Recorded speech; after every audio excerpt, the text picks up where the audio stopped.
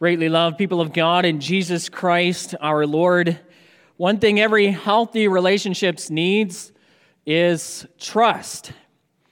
If you can't trust someone, it's impossible to have a good relationship with that person, a close one.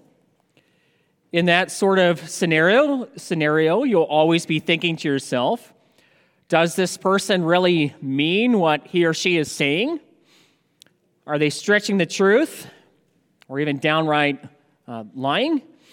Can I trust this person to be true to his or her word?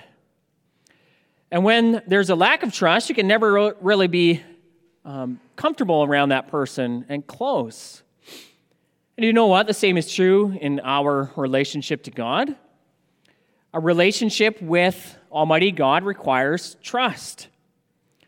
And so we need confirmation in our hearts that God will do what he says.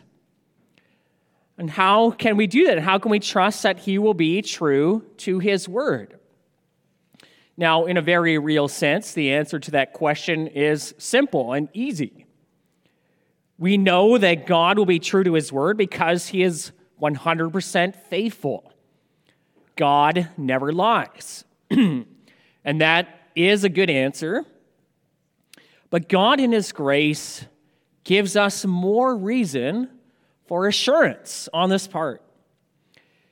He takes pains in Scripture to show us various ways why we can trust him to do what he says and to fulfill his promises. And one such place is from our text this morning in 2 Corinthians 1. As we hope to see in this sermon, we can trust God to fulfill his promises of salvation because all of his promises are yes in Jesus Christ. And that essentially is the theme for this morning's sermon. All of God's promises are yes in Jesus Christ. We're going to see how this gives us, first of all, certainty in our faith and how this makes us God's very own possession. So first of all, we're going to see how this gives us certainty in our faith. Now, without a doubt, not one of us likes going through trouble in life, whether it be trouble with work, trouble with family, financial struggles, health problems, or difficulties with fellow believers. All these things will make you wish for brighter days to come. At the same time, going through these dark valleys are used by God for good. And one way he often uses them is to shine the light of the gospel upon us that much more. And this was most certainly true for the trouble the Apostle Paul was experiencing with the Corinthian church. Paul's relationship with that church was severely strained. There was much strife, especially in this time of the writing of 2 Corinthians. Because of this, Paul felt compelled, for the sake of the gospel, to defend his ministry to the Corinthians. Through it all, God used this troubled situation for good, and not just for the Corinthians' good, but also for our good. You see, as he defended his ministry to the Corinthian church, the Holy Spirit inspired Paul to give further teaching about the good news of salvation in Christ. And the specific trouble that Paul endured, also as he explains in our text, and his response to it, helps us to understand the gospel and God's faithfulness that much more clearly. Let's dig into that now. One thing the Corinthian church faulted the Apostle Paul for was his change of plans. Paul had told that church he was going to visit them at a specific time in the future. Sometime afterward, though, Paul felt compelled to forego that visit and write a letter to the church instead. Now, we read something of Paul's plans both in 1 Corinthians 16 and 2 Corinthians 1. In 1 Corinthians 16, Paul describes his plans as follows. I will visit you after passing through Macedonia, for I intend to pass through Macedonia, and perhaps I will stay with you or even spend the winter, so that you may help me on my journey wherever I go. For I do not want to see you now just in passing. I hope to spend some time with you if the Lord permits. But then we read from 2 Corinthians 1, and he describes his plans there as follows. I wanted to come to you first so that you might have a second experience of grace. I wanted to visit you on my way to Macedonia and to come back to you from Macedonia and have you send me on my way to Judea. Now, working out the details of his plans and what actually happened is a bit difficult to piece together. Some scholars believe 1 Corinthians 16 describes the original plans and 2 Corinthians 1 the changed plans. Some scholars think it's the reverse, and there's other options as well. But those particular details are not all that important for our purposes here this morning. What is important for us is to see that these plans in these two chapters are clearly different. Paul first told the church he would do one thing, but it turned out differently. And how did the Corinthian church respond? Well, it's clear from this letter, they did not take it well. It cast doubt in their minds about the trustworthiness of Paul. They felt that at best, he was unreliable, and at worst, he was being devious. And so in their minds, when Paul told them his original plans to visit them, they thought, maybe he's talking out of both sides of his mouth. Maybe he had his fingers crossed. Maybe he was using word tricks to seem like he was saying one thing, but actually meaning something else. Or maybe he was just trying to pacify them with the promise of a visit, all the while knowing he wasn't going to fulfill what he had said he would do. You know, we might have those sorts of suspicions at times in life. Imagine someone you know is late for an important event. You told them to be there on time, and they're late. So you phone them up, and they tell you, yeah, I'm coming. I'll be there in 5 minutes. And meanwhile, they only show up 25 or 35 minutes after the fact. They knew it would take longer. They told you 5 minutes just to pacify you. Well, nobody likes that. Well, was that what Paul was doing when he told the church his original plans? Did he make his plans according to the flesh, that is, according to our selfish, sinful desires? Only doing what he promised if it suited him. Saying, yes, I'll come to you. And meanwhile, in his heart, telling himself, no, I don't actually mean that.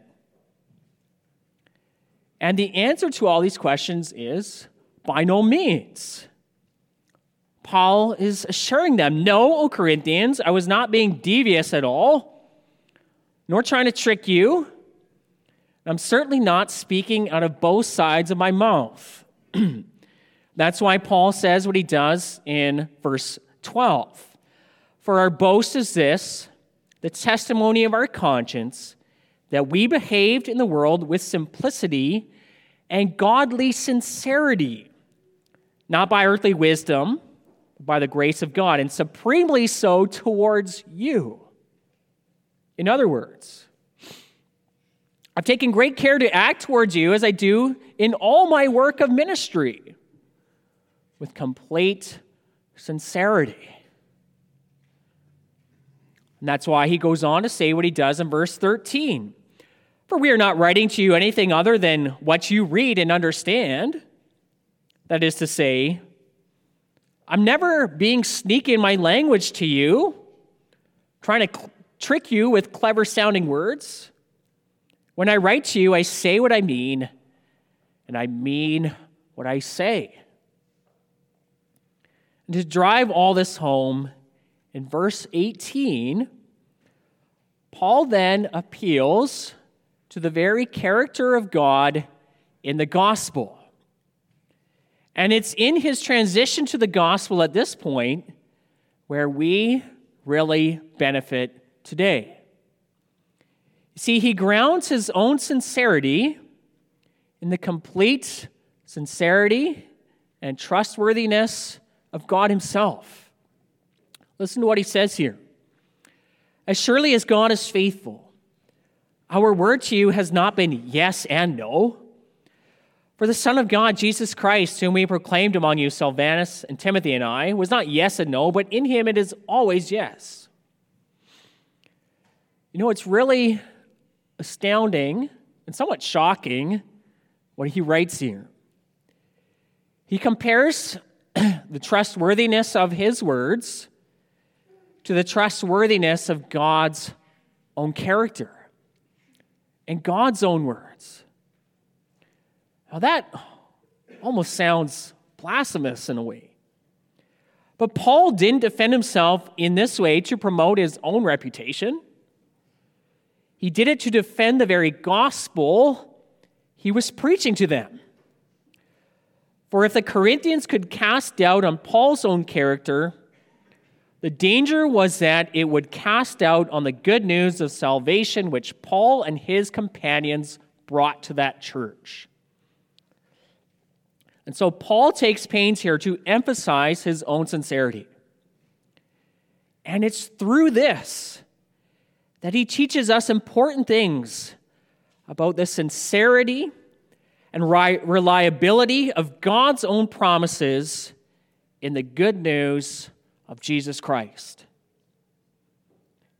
You see, through Paul's own defense of his ministry, the Holy Spirit wants us sitting here today to understand this about the gospel: that God doesn't use doublespeak when he gives us his promises in his word, saying yes, but meaning no. God doesn't proclaim his fingers to us, or his promises to us, with his fingers crossed. He's not giving us his promises in the gospel only to trick us or to say, well, I didn't really mean it. There's no insincerity in God. There's no unreliability. Nothing devious about God and his word. And this is meant to give us certainty in our hearts and in our minds that in Christ, God will do what he says. And you can count on God's promises 100% without any doubt. In fact, you can stake your eternal well-being on those promises God has given in the Bible and not be afraid. You see, when God promises in his word, if you confess your sins, I'm faithful and just to forgive you your sins and to cleanse you from all unrighteousness, you don't need to doubt it for one moment. It's completely trustworthy. And when God says in his word, believe in the Lord Jesus Christ, and you will be saved, you don't need to doubt that somehow it's not going to work out. And when God's word says, for those who love God, all things work together for good, you don't need to worry that it might only be some things that work together for good, or that God is working all things together for my harm. And notice that this certainty is true for all of God's promises in Christ. Verse 20 makes this clear. All the promises of God find their yes in God's Son, in Christ. And this is one reason why we confess that our entire salvation is found in Christ and in Christ alone. Well, this coming week, we remember Reformation Day, how God brought about the great Reformation to his church, and how the good news of our Lord Jesus was rediscovered. And through that Reformation, we regained important doctrinal points such as justification by faith alone, how we are righteous before God only by faith in the Lord Jesus. We regained that precious concept of Scripture alone, how God's word alone forms the basis for our faith and our life. And here in this text, another truth solidified in the Reformation is brought into focus, that of Christ alone. That our entire salvation is found in the person of Jesus Christ. That's what our text is assuring us of. All of God's promises are yes in Jesus Christ. And so we don't need Christ plus. Don't need the work of Christ plus, say, the merit of the saints, if that were a thing. No, all God's promises are yes in Christ. Christ is sufficient for the forgiveness of our sins. Christ's work is perfect to bring us all the way into eternal life. And Christ's work brings about full and lasting salvation. God has given it in Christ and in Christ alone. All of God's promises are yes in Jesus Christ. And this also has important implications for how Christian parents raise covenant children. We just witnessed a baptism this morning. It's a wonderful thing. And God has shown us through the sacrament that little Joseph belongs to God's covenant people. And the main covenant promise God makes in Scripture is, I will be your God, and you will be my people. And all the other covenant promises are contained within that one promise of God. So what does that mean for Christian parents of covenant children? It means you continually need to point your children to the Lord Jesus Christ. See, the fulfillment of those promises, also pictured in baptism, signed in baptism, the fulfillment of those promises are found in Christ and in Christ alone. So the goal also as parents is that we want all covenant children to proclaim that statement of faith in response to God's promises, that statement of amen. Amen to the promises of God in Christ. And we know and believe that all God's promises, including to be our God, is found in His Son and His saving work. So teach your children to put their faith in the Lord Jesus Christ. Encourage them to faith in Christ. Bring them to hear the preaching of Christ in the church.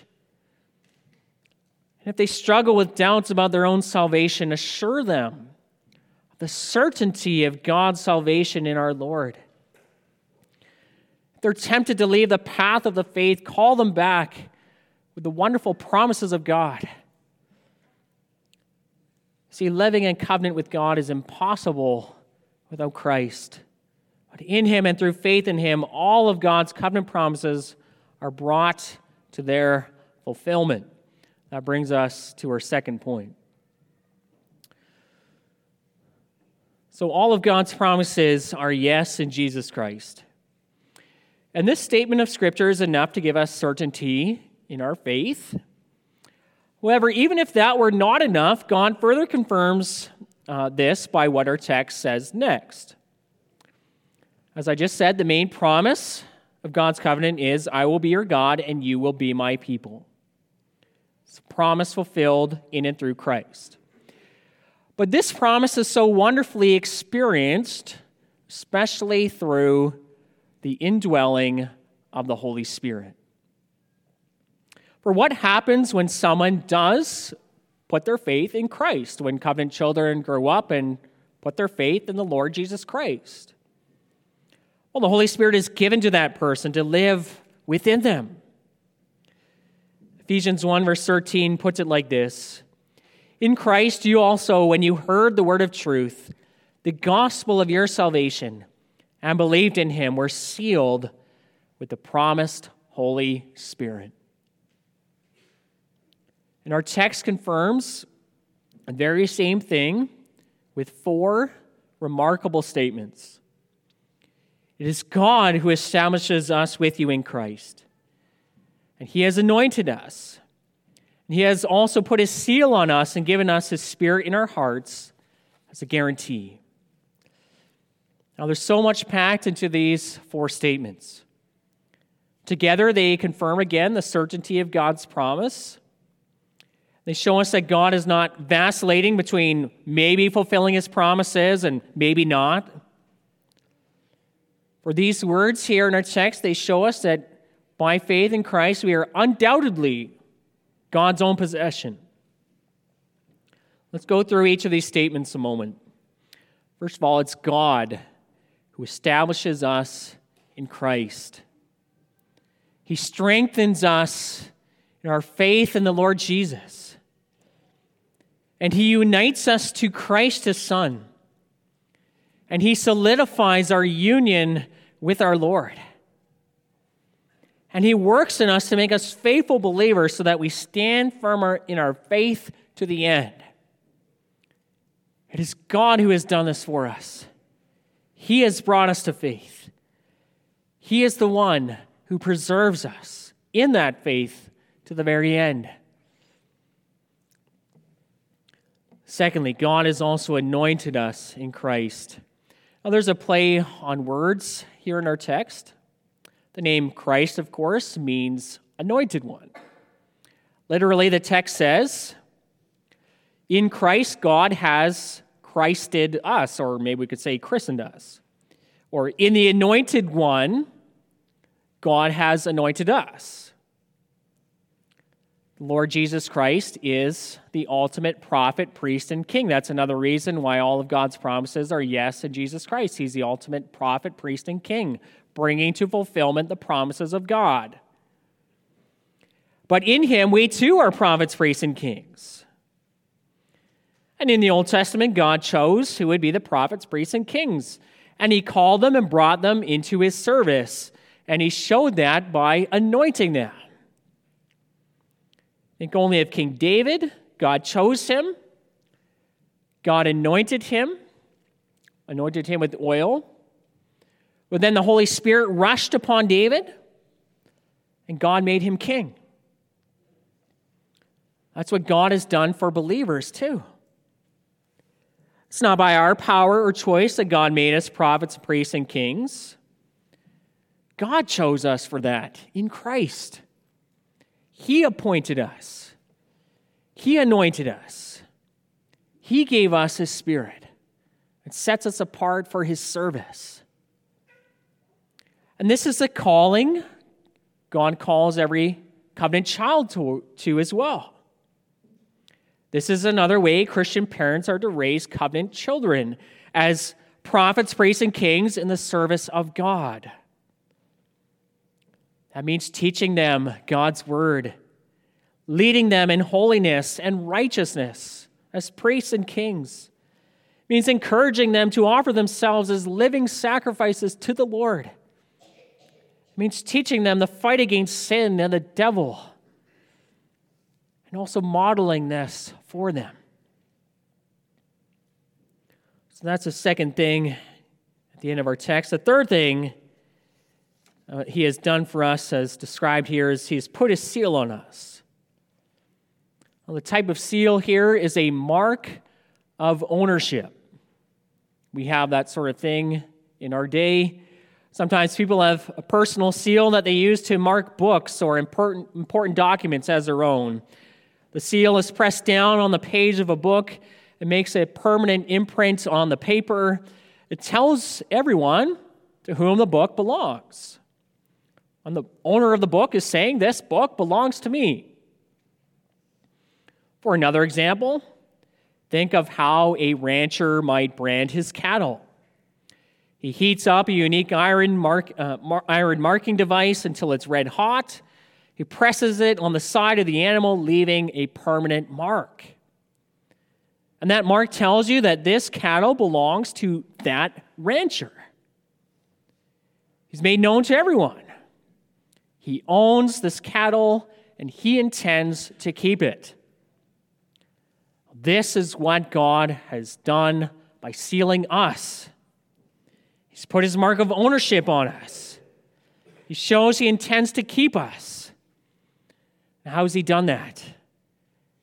He's done it by giving believers his Holy Spirit. It's a permanent mark showing that we belong to God forever. And a similar thing is communicated by the last saying in our text. It says he has put his seal on us and given us his Spirit in our hearts as a guarantee. Now, what is this guarantee? What's like a deposit you make on a large purchase? It gives confidence that you intend to carry through with the rest of the payments. Now, in the ancient world, this guarantee was used in trading to certify the future transaction of a larger quantity of goods. A small part of the goods was given up front. It served as a legal pledge that the rest of the goods would indeed come. And it served also as a guarantee of quality. The quality of the rest of the goods would match with the quality of the first part given. And that is what the Holy Spirit is for believers. He's a guarantee of eternal life. God has shown us by this that eternal life is coming for you who believe. It's his pledge to us that he will carry through with giving us all the other saving benefits. Beloved, what wonderful things God has given us in Christ. He gives us certainty for today. We can trust his promises completely. But he has also given us security for tomorrow. He's given us his Holy Spirit to show us that eternal life is indeed coming. Amen.